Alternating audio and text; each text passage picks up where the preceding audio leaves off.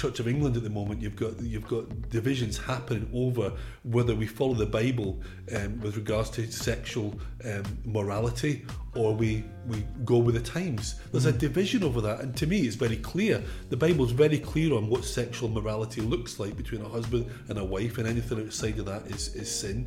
And the church is splitting and will split over that.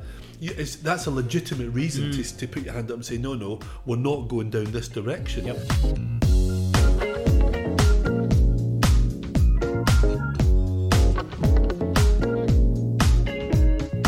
Hi, welcome to another episode of Adullam's Cave. As always, my name is Mark. And I'm David. Always David, always good. Yeah.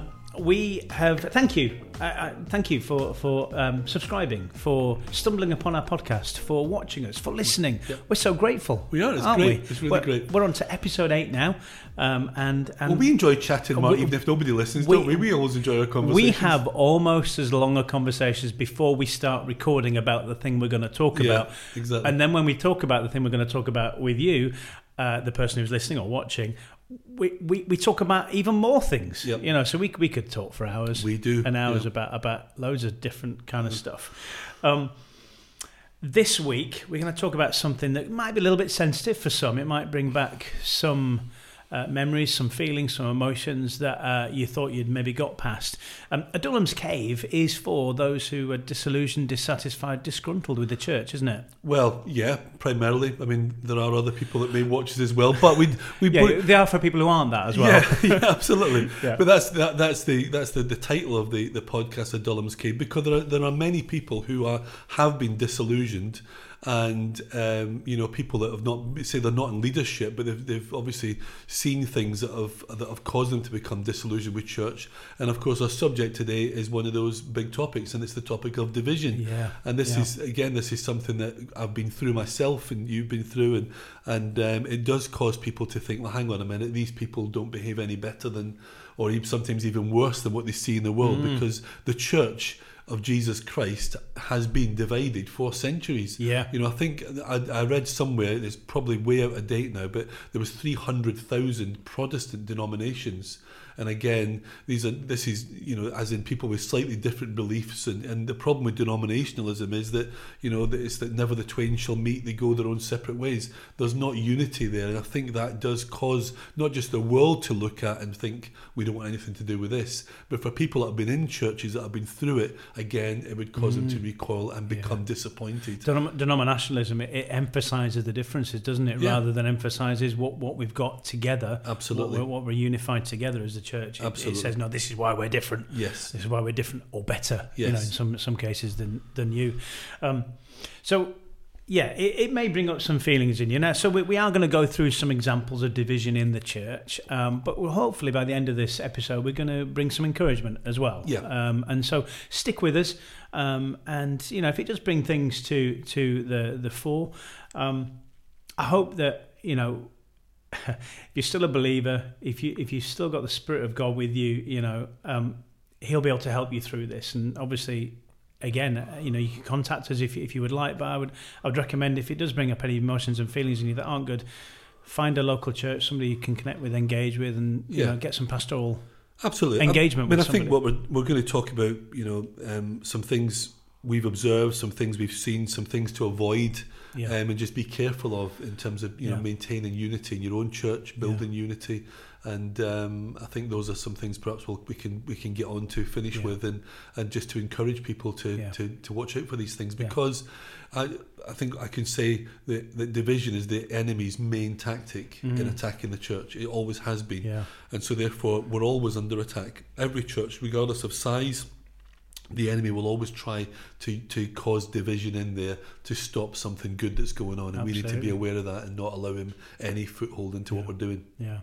And I've got an example. I've got a tale of division in my own life. When I first became a Christian in 2001, right? So quite a few years ago now. Yep. I was kind of almost launched into a church. Wasn't quite a church split, but certainly what had happened was that the kind of the how would you say it in simple terms? The kind of senior leader, we would say the apostle, oversight, the apostolic oversight of the church. Had passed away, and the network that we were a part of, he'd kind of installed kind of other apostles to other senior leaders to kind of continue his mantle, as it were. And one of the leaders wanted to continue with that kind of line, that lineage within that. But the other leader, the other elder, he wanted to go off with another network, completely different. There was relationships and connections there, but they were definitely in two different spheres by this point. And it just caused division. Some people wanted to continue that lineage, as it were, and continue in that network that they'd been a part of for a long time, and some people within the church wanted to, like the other leader, wanted to go off with this other guy and his network, and so people were called in to mediate between these two leaders. Now, inevitably, even though the church didn't necessarily split, people did leave because of it. Apparently, I mean, again, my mind is foggy because it was right at the beginning of my kind of Christian journey. It caused a lot of bad feelings. And it reminded me of well, we're going to talk about this a little bit, but in 1 Corinthians 3, from verse 3, it says, "You're still worldly, for since there is jealousy and quarrelling among you, are you not worldly? Are you not acting like mere humans? For when one says, I follow Paul, and another, I follow Apollos, are you not mere human beings?" The church has been doing this kind of stuff for a long time, unfortunately, hasn't it? Well, right from the start, by the looks of things. My situation, it eventually got resolved, but there was fallout from that. It was just inevitable. Yeah. I mean, I could give you a similar story again, because the network that I was part of was led by two brothers. And the brothers fell out. The actual brothers fell out with each other, and the church that I was part of at the time were asked to make a choice between which brother they're going to go with.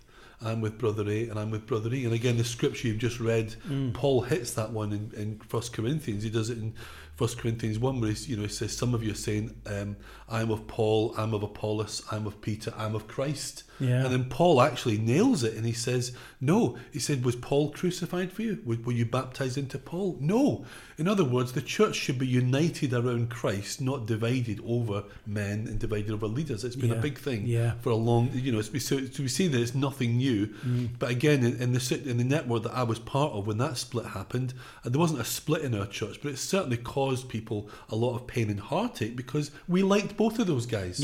We appreciated them both. We liked having them both in the church. For us, there was no division in our heart, but we were forced to make a choice between we're going with this guy or the other guy.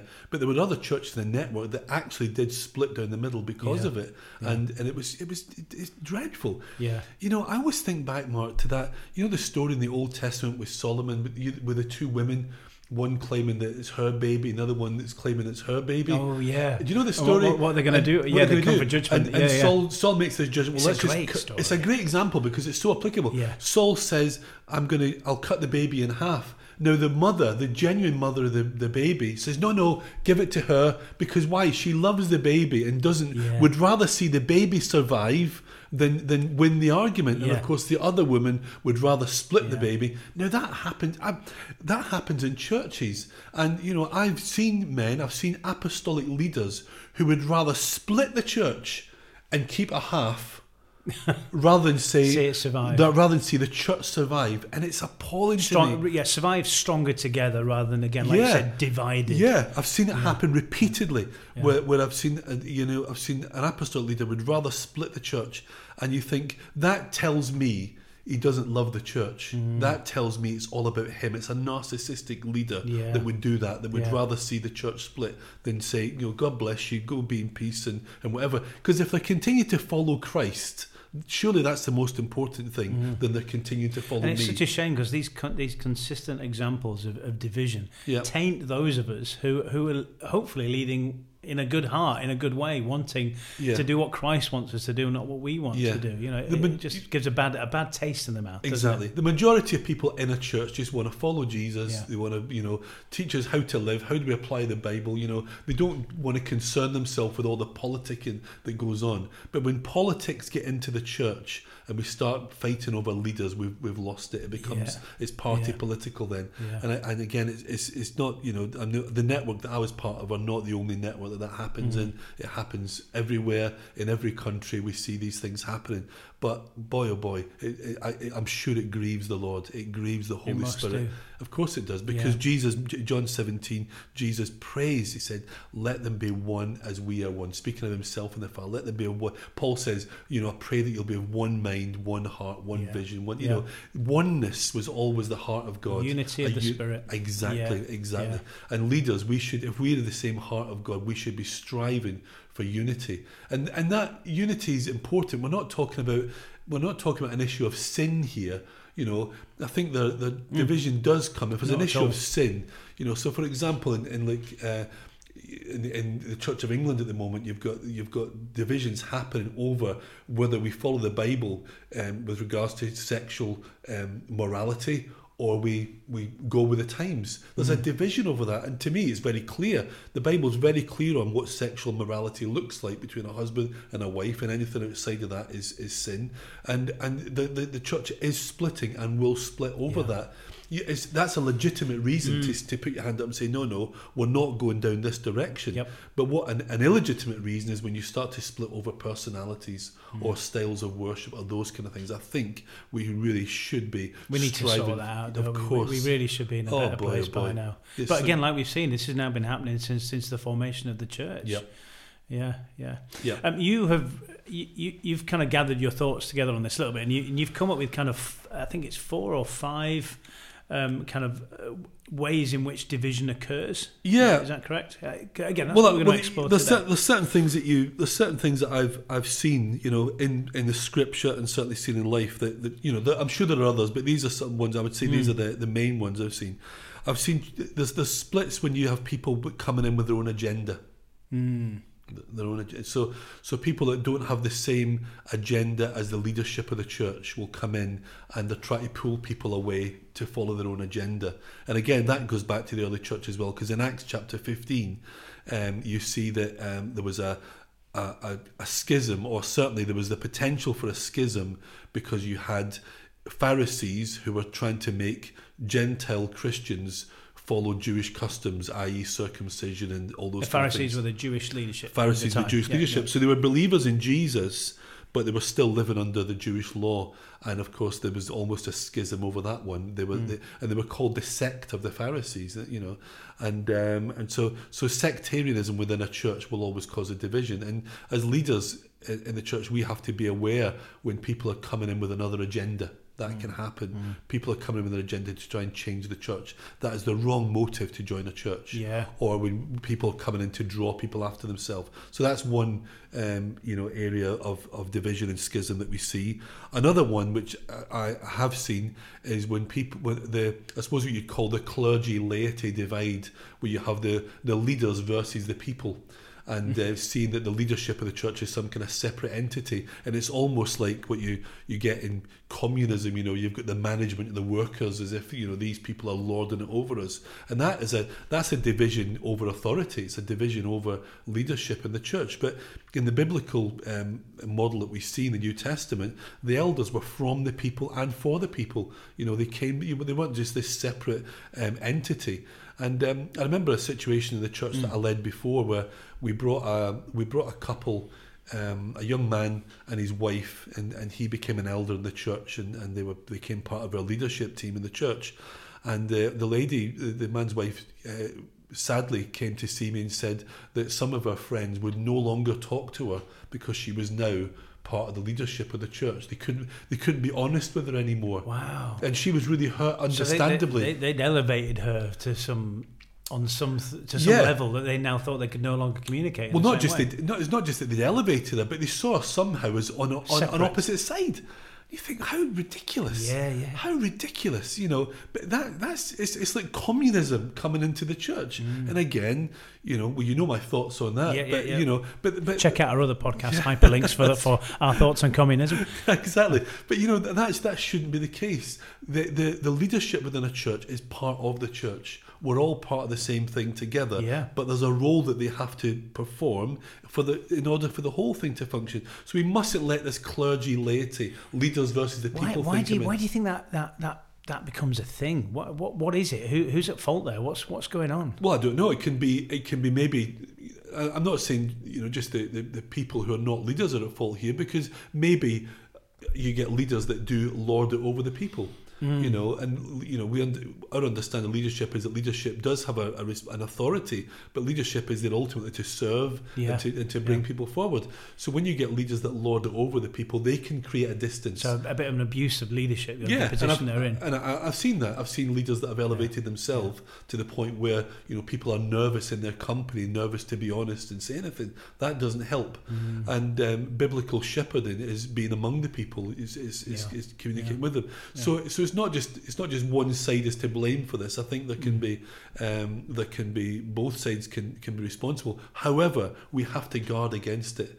If you're not in leadership, you don't see your leaders as the enemy or somehow that they're working in opposition to you. That's hugely dangerous. In the same way, leaders should look at the people as, no, we're all part of the same body here. So that's an important one. Yeah. The third thing, I think that's a big cause of division, is gossip. And again, I know it's an obvious one, but Proverbs talks about this, doesn't it? About these little morsels that go down. And it says, a gossip divides friends, can separate friends. And so therefore, it's really important that we don't listen to negative things about other people. The Bible, Jesus, Matthew 18, gives a model for dealing with problems, dealing with issues, and the most important thing is you go and deal with the person yourself. The only time another person gets involved in that is when you take a witness along because they're not listening. Then it goes to the church. But sometimes you get gossip where, oh, do you know this about so and so, or do you know this? And we can so easily fall prey to just listening to that gossip, can't we? We think we're all kind of righteous and good. Yeah, but we can deal with it. Somebody starts kind of nibbling in our ear about something. Absolutely. All of a sudden, we're sucked into a division that we didn't think we could ever be a part of. We've got to be on guard about that, haven't we? And go, no, stop. That's not good. If you've got an issue, you need to go see that person. I don't want to hear it. Yeah. I would always say, when somebody comes to me with something, I would say, well, have you spoken to them about it first? Yeah. It's one thing to come to me when you're not making any progress and someone's not listening to you, but it's another thing just giving information, which I suppose what is gossip? Well, it makes me think less of that person. It's somebody saying something that makes me think less of that person. We have to guard against that. The fourth thing I would say that causes division is unforgiveness. And Jesus is, it's such a huge thing in the Bible when we see unforgiveness will cause a division. And the Lord's Prayer, forgive us our sins as we forgive those that sin against us. And then Mark 11, 23 to 25, Jesus again says this, if you've got anything against anybody, forgive them, so that your Heavenly Father will forgive you. It's a big thing, but unforgiveness will gnaw you. It will gnaw you and will cause a division in your heart against someone else. And that's not a great thing to, take bread and wine together, is it either? No, exactly. If you've got unforgiveness in your heart, don't do it. You've got to sort that out. Absolutely. Keep short accounts. Live in the open with people. If you've got a problem, go and talk it through, with the purpose of building the bridge again, not with proving that you're right. I mean, there's a whole other subject there. I remember we were doing communion in church one morning, and this guy came up to me and kind of offered me the bread, and he said, look, Mark, I need you to forgive me. I've thought these things about you. And I said, no. I went, okay, well, I forgive you. He said, I still don't think you're the right leader for the church, but I hope you can forgive me. It's like, hang on a minute, you're giving with one hand and taking away with the other. Well, using the bread and wine as a pretext to come and tell you what you think. Absolutely, that's exactly. And oh my goodness, how wrong is that? That's not asking for forgiveness. That's trying to sound religious and holy, but get your point across. It's dreadful. I mean, I've had the same thing where somebody came to see me and this is in the church years ago, and he said, I've got to come and confess it. I've never liked you. He said, I've never liked you. Wow. And I thought this guy was my friend. I mean, I'd known him for years. But I wasn't a leader in the church. I thought he was my friend. I'd known him since we were teenagers. We're now in our 30s, and he came to me and said, I just need to let you know that I've never liked you. I've always thought you were this. He said, but you're grown on me now. And I thought to myself, I really wish you hadn't told me that. Couldn't you just have come and said how much you like me now? You didn't need to. So for all those years, you could have happily lived in ignorance about those other years. Absolutely, I didn't need to know that. I just did not need to know that. Yeah. My wife and I were watching The Crown. On Netflix. That documentary, isn't it? No. The drama series. But there was a bit where the Queen, God bless her, the Queen, she says, when she was talking about how she would communicate, she just said this. She says, does it need to be said? Mm-hmm. Does it need to be said by me? Does it need to be said now? That was her 3 rules. That was the Queen's 3 rules. And I think that was probably a fact. I don't think that would be something that's added in. So genuine rules. Genuine things. And she does it need to be said? Yeah. Does it need to be said by me? Does it need to be said now? I thought that's wisdom. That was the wisdom of Her Majesty. Yeah. And I thought I like that, and I think that's a good thing we could take with us when we're talking to our friends, or we're going to talk. Does it need to be said? Does it need to be said by me? Does it need to be said now? Because some division, like we've alluded to, just doesn't need to begin. No, it just accept where you were, but recognise where you are now. And if you like your friend, if he's in a better place with you now, like you say, just tell me that you're my friend now. Yes. And that's fine. Absolutely. Yeah. And I think the fifth thing I wrote down here was divisions over doctrine, or divisions over teaching in the church. And again, those can be legitimate, because particularly if it's something which is a fundamental, if leaders in the church are teaching that there is no such thing as sin, or we don't need to repent, or there's no such thing as the Holy Spirit, those can be things we think, well, I can't stay. Or the Word of God is just a dusty old collection of letters that has no real relevance. There's things which are truths that are scriptural, that are clear, that are being taught for centuries. We know these things, and when churches start to veer off, then we can legitimately say, well, I'm sorry, I can't agree to this, for being asked to deny our own faith. So it's not that all divisions are bad and illegitimate. I mean, they're bad in the sense that they happen, but when you're deciding I can't stay part of this any longer, there's an issue there that can't be resolved. Yeah. Sometimes it can be a legitimate reason that people leave. So it's not that all are illegitimate. Some are, and we have to know which is which. And hopefully those sort of things there I've highlighted give us a little bit of an idea of what to watch out for.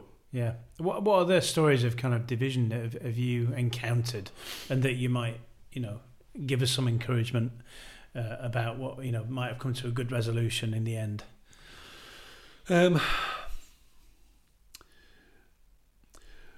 Well, I would.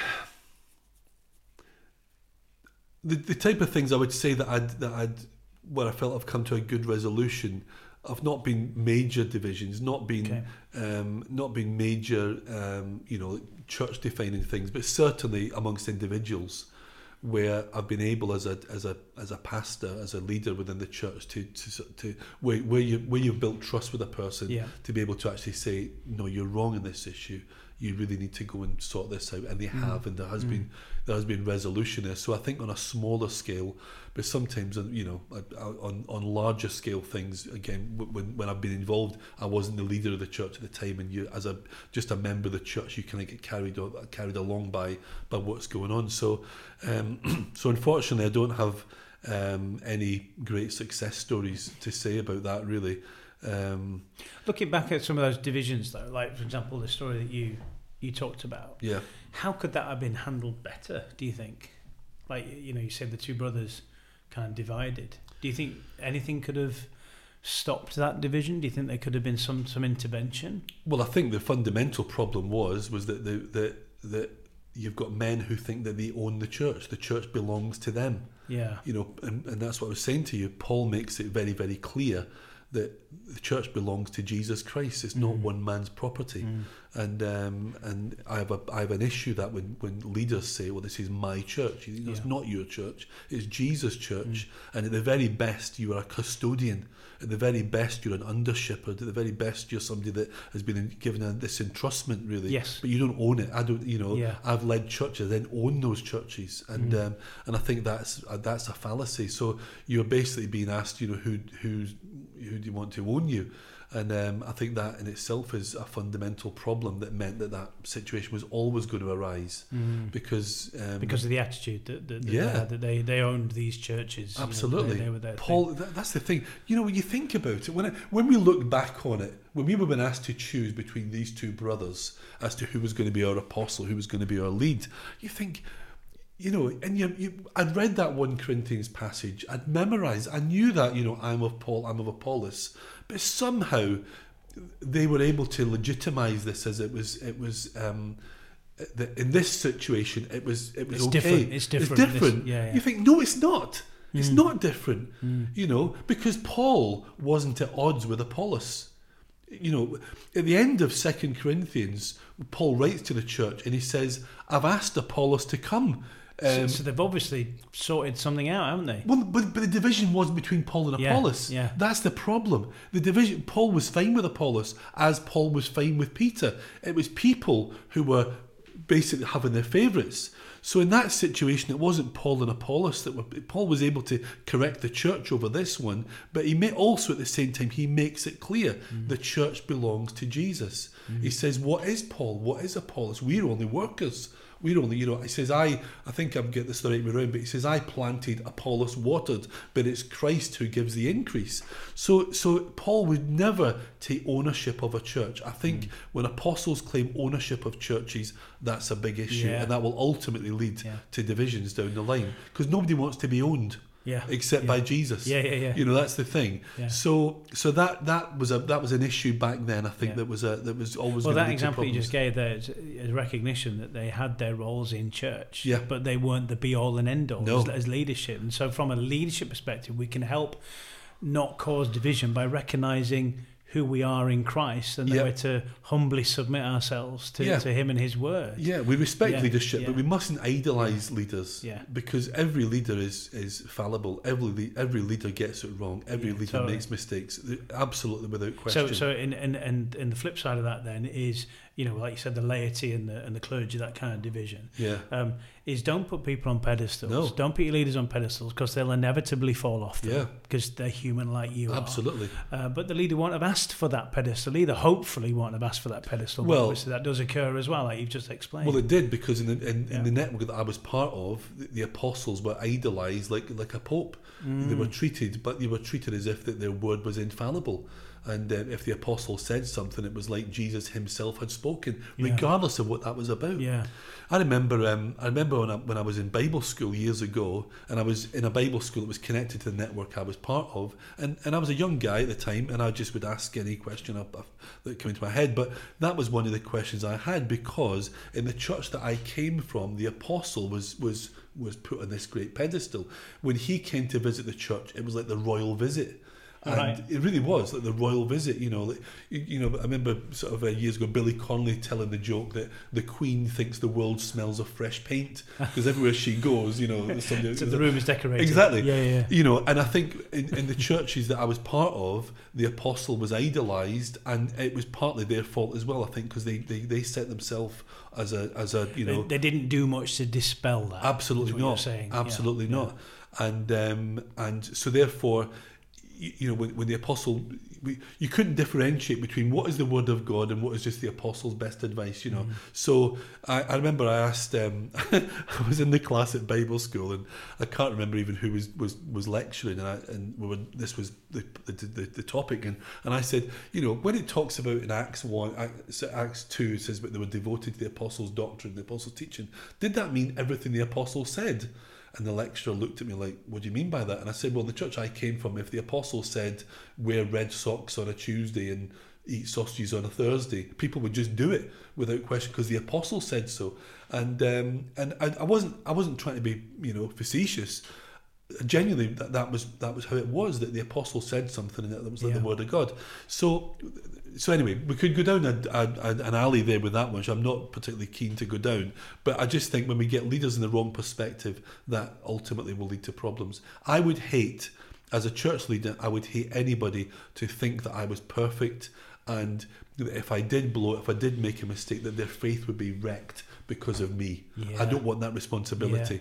I'll do the best I can. I will make mistakes, but your faith should rest on Christ alone. Rest on Christ alone. Yeah, absolutely. Not on a person. I think you're in big danger if you start to do that, really. And I think that's been a danger. Yeah. And I know so many people over so many years where they were effectively shipwrecked because they idolized men and put men on pedestals. Yeah, it's a big danger. So leaders, be humble before your God. Yeah. and those who aren't in those kind of eldership, leadership positions within a church, recognise they're not Christ. Absolutely. Only Christ is Christ. Yeah. Hang all your hopes and fears and desires on Him. Yeah. But at the same time, do recognise the authority that those leaders have in the church as well. And don't gossip, don't talk, don't be dismissive of them to other people. So there's a balance there, isn't there? I had a pastor when I was in the Midlands a number of years ago. We were in a Pentecostal church, and I remember the pastor there, really great guy called Dave, and great guys always called Dave, aren't they, David? But he was he was a breath of fresh air to me, having been part of this network for years where the leaders were on pedestals. This guy was so honest, painfully honest about himself and his own sort of faults and failings. And I used to remember he would be speaking at the front, and he would admit, when he'd got things wrong, and sometimes say things that were a bit inappropriate, really. And I used to remember his wife would sit in the front row, and you could just tell she was like, "Please stop! Don't tell anymore. He was so vulnerable. There's being vulnerable, and then there's being vulnerable. He was vulnerable, but I loved him for it. I really appreciated him for it, because he was a really godly man, a lovely man, but there was something about his vulnerability that actually, for me, was refreshing. I guess what he's doing is shattering any illusion. Yes. So you don't there's no opportunity to put him on any pedestal. Absolutely. Yeah. Absolutely. Yeah. Of course, the flip side of that is that people don't respect the leader at all. Yes, you can go that way. You have to have certainly a respect for the position, a respect for the role they're playing. But there's a balance to be found. I suppose that's what I'm sort of getting towards there, really. But that can be, that whole leadership thing can be a stumbling block for people and can cause divisions in the church. No, we're not pivoting away from division, because obviously that's what the podcast is about. But you had revelation of the strong man, didn't you? Do you want to go into that? Yeah, explain that. I mean, you may disagree with me here, but this is I was reading a number of years ago, and this really spoke to me. Matthew 12:25.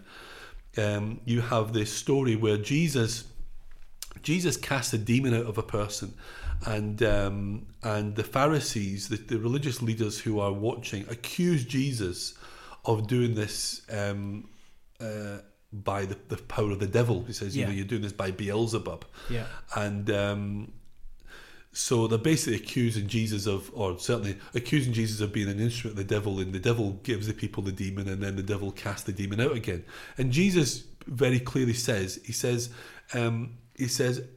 any kingdom, he says, if Satan was casting out Satan, would he not be divided against himself? And then he says, any kingdom divided against itself, he said, will fall. Any house divided itself won't stand.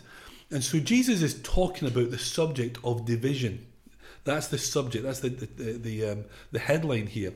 But then he goes on and he gives, in this same little monologue here, he then goes on and he talks about, he says, if you want to plunder the house of the strong man, you must first bind the strong man, and then you can go in and plunder his goods.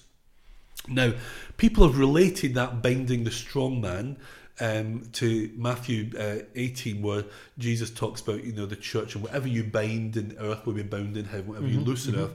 And so the general interpretation of Jesus' story in Matthew 12 is that the strong man is the devil, and that we bind the devil, and then we can go in and steal his goods.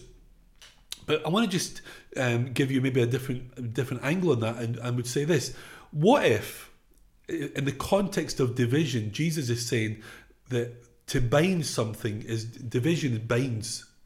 What if the strong man is the church?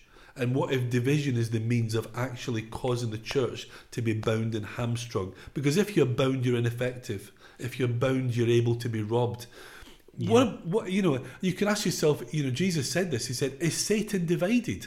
And Satan isn't divided. Satan and his kingdom, Satan and his demons, Satan and his people know exactly who the enemy is. Us. Yeah. Jesus and his church. Absolutely. Yeah. They're not divided in their purpose. You don't hear about schisms in the church of Satan, but you do get schisms in the church of God. What if the strong man is the church? What if the thing that causes us to be bound is actually division? I'm not going to go into a huge depth, but just think about that. Because I was never comfortable with Jesus being the thief that plunders someone else's house. Because Jesus himself said, the thief comes to steal, kill and destroy. He said, I've come that you might have life to the full. So just think about that for a moment. What if in the context of division, Jesus is saying division is actually the thing that binds us? That makes more sense of the passage to me. Now you can disagree, that's okay. But I just felt when I saw that, there was a great revelation. Because Jesus and the apostles talk about division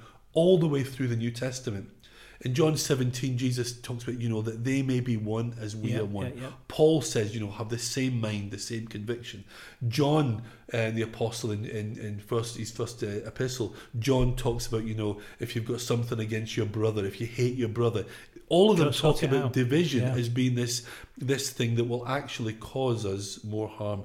And so therefore, the division is always the way that the enemy gets in.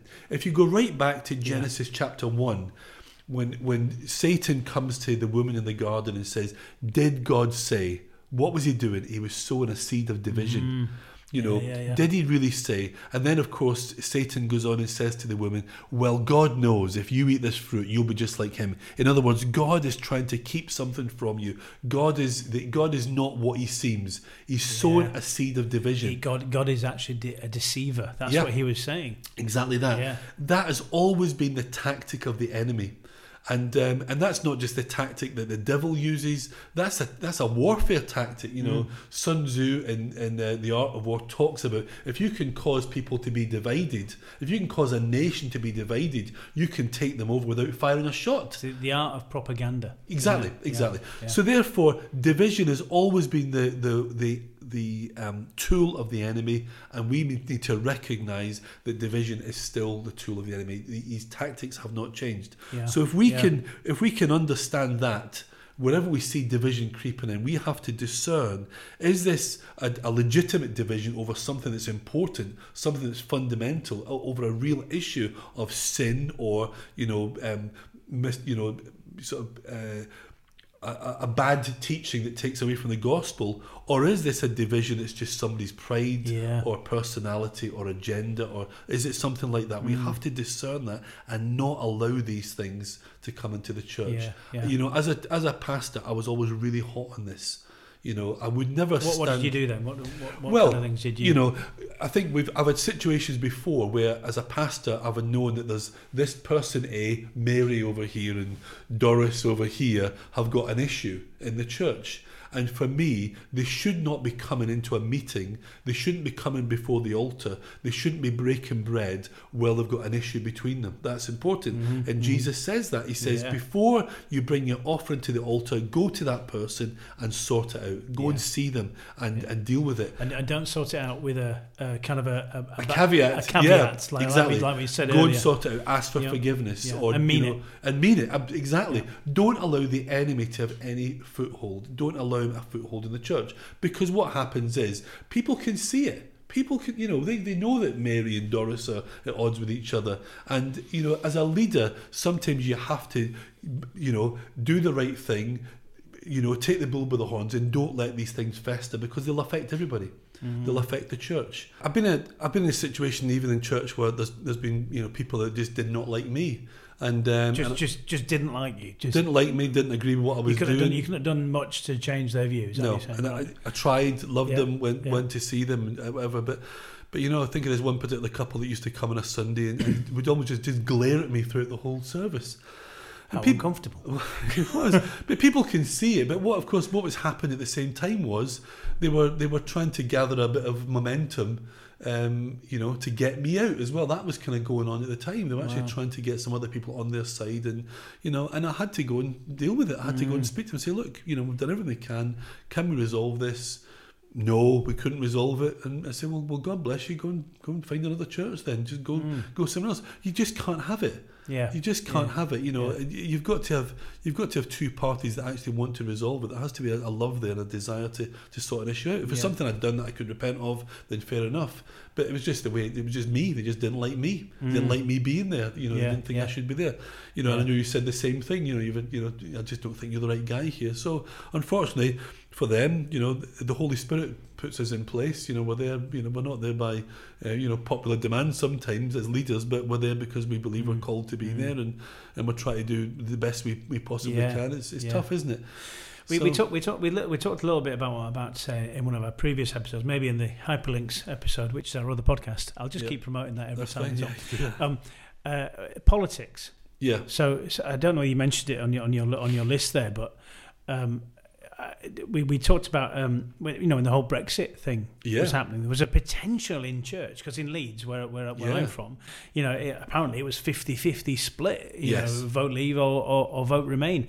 And so therefore you look out at the church, as I did, and think, well, 50% of you, according to the stats, disagree with the other 50% of you. And so how do we stop things like external stuff, like politics, very much politics in that fashion, causing division as well? Is there anything we can do to circumnavigate that? I think, all of us have got our own views. I've got my own views in terms of what I think, in terms of think politically, but I do try to the very best I can to not preach that from the platform. Yeah. I'm not the mouthpiece for a political party. As we did in our other podcast, we talked about this. For me, one of the key passages is in the book of Joshua, where the angel of the Lord appears to Joshua, and Joshua says to this angel, "Are you for us or are you for our enemies?" And Joshua replies, "Neither. I'm on the Lord's side."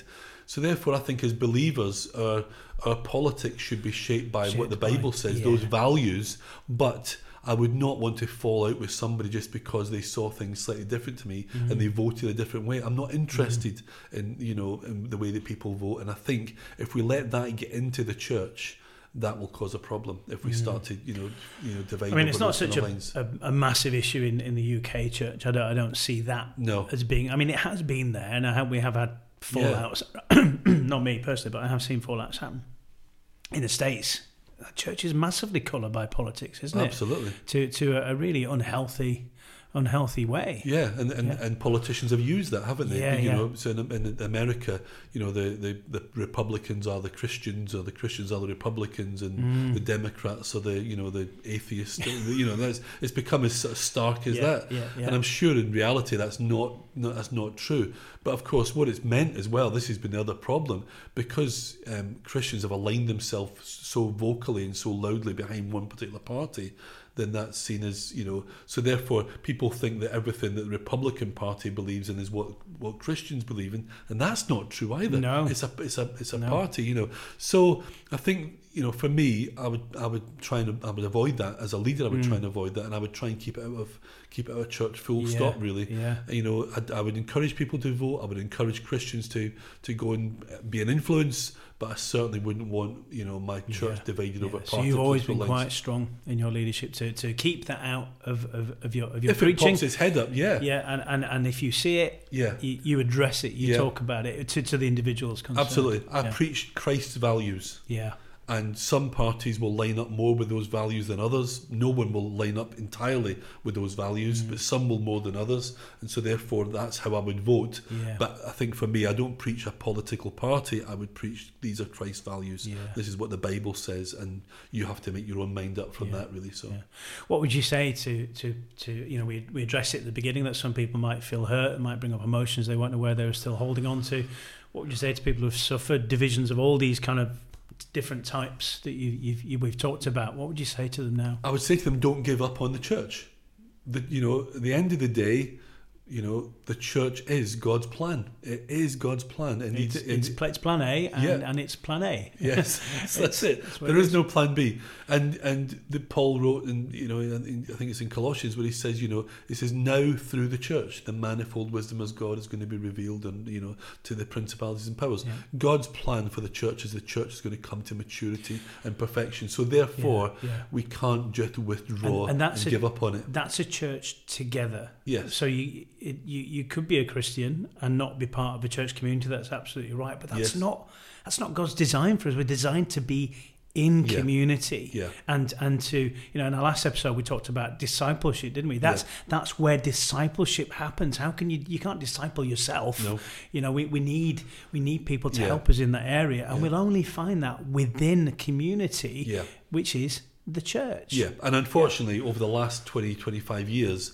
people can withdraw from a local church and they can watch Christian television, or they can watch Christian podcasts. They can get their worship, they can listen to podcasts. And you think, well, there's a place for that, and I'm glad that it's out there. Absolutely. But that is no substitute for actual community. In Hebrews, it says this: don't neglect meeting together. Yeah. Don't neglect. Because why? It's not just about what you can receive, it's also what you can give, what you can contribute to someone else's life as well. Community is so important. God puts the lonely in families. He brings us together. So we mustn't give up on the church. That neglect, do not neglect meeting together. You've probably heard it so much. I've probably preached it so much. Yeah. But just because you've heard it a lot of times doesn't mean it has any less value. No. It's in His Word. Don't neglect meeting one another. Yes. It's really simple. The Scripture isn't that complicated, really, is it? When it boils down to it. And just because you've heard it a gazillion times doesn't mean it has any less value. Yeah. And it isn't relevant to you. It absolutely is. And I can assure you,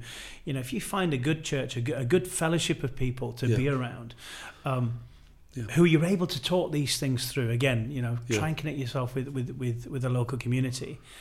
You'll be able to work through the hurt and the pain. I think so. I remember somebody said this years ago, speaking about marriage, and they said, you go into marriage with your eyes wide open, and afterwards you keep them half shut. Have you ever heard that one? So yeah, but it's true, isn't it? Yes.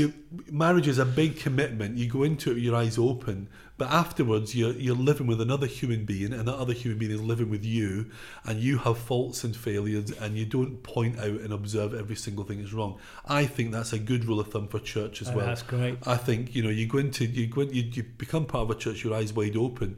But when you get in there, you're going to realise that people are not perfect. The leaders are not perfect. That there are issues in every church, every fellowship. There are issues. It reminds me of that other saying: if you find a perfect church, don't join it because you'll spoil it. Exactly, it's true, isn't it? But we have to have that attitude of one another. Yeah. And I'm glad that you and I have a good relationship where you don't. I hope, Mark, you don't think I'm perfect. I'm not at all. That's good. That's good to know. And I would say the same is true. And so it's really good to have that, isn't it? Because you think, well, actually, we're two people. We're love the Lord, we're following after Him, and we're doing the best we can. We recognise our imperfections, but we choose to not let those things distract us from our friendship. And we appreciate the good things. We appreciate the gifts and abilities. Absolutely. I think that's the way to do. So if you are joining a church, to me, that's the attitude to have. Go in with your eyes open.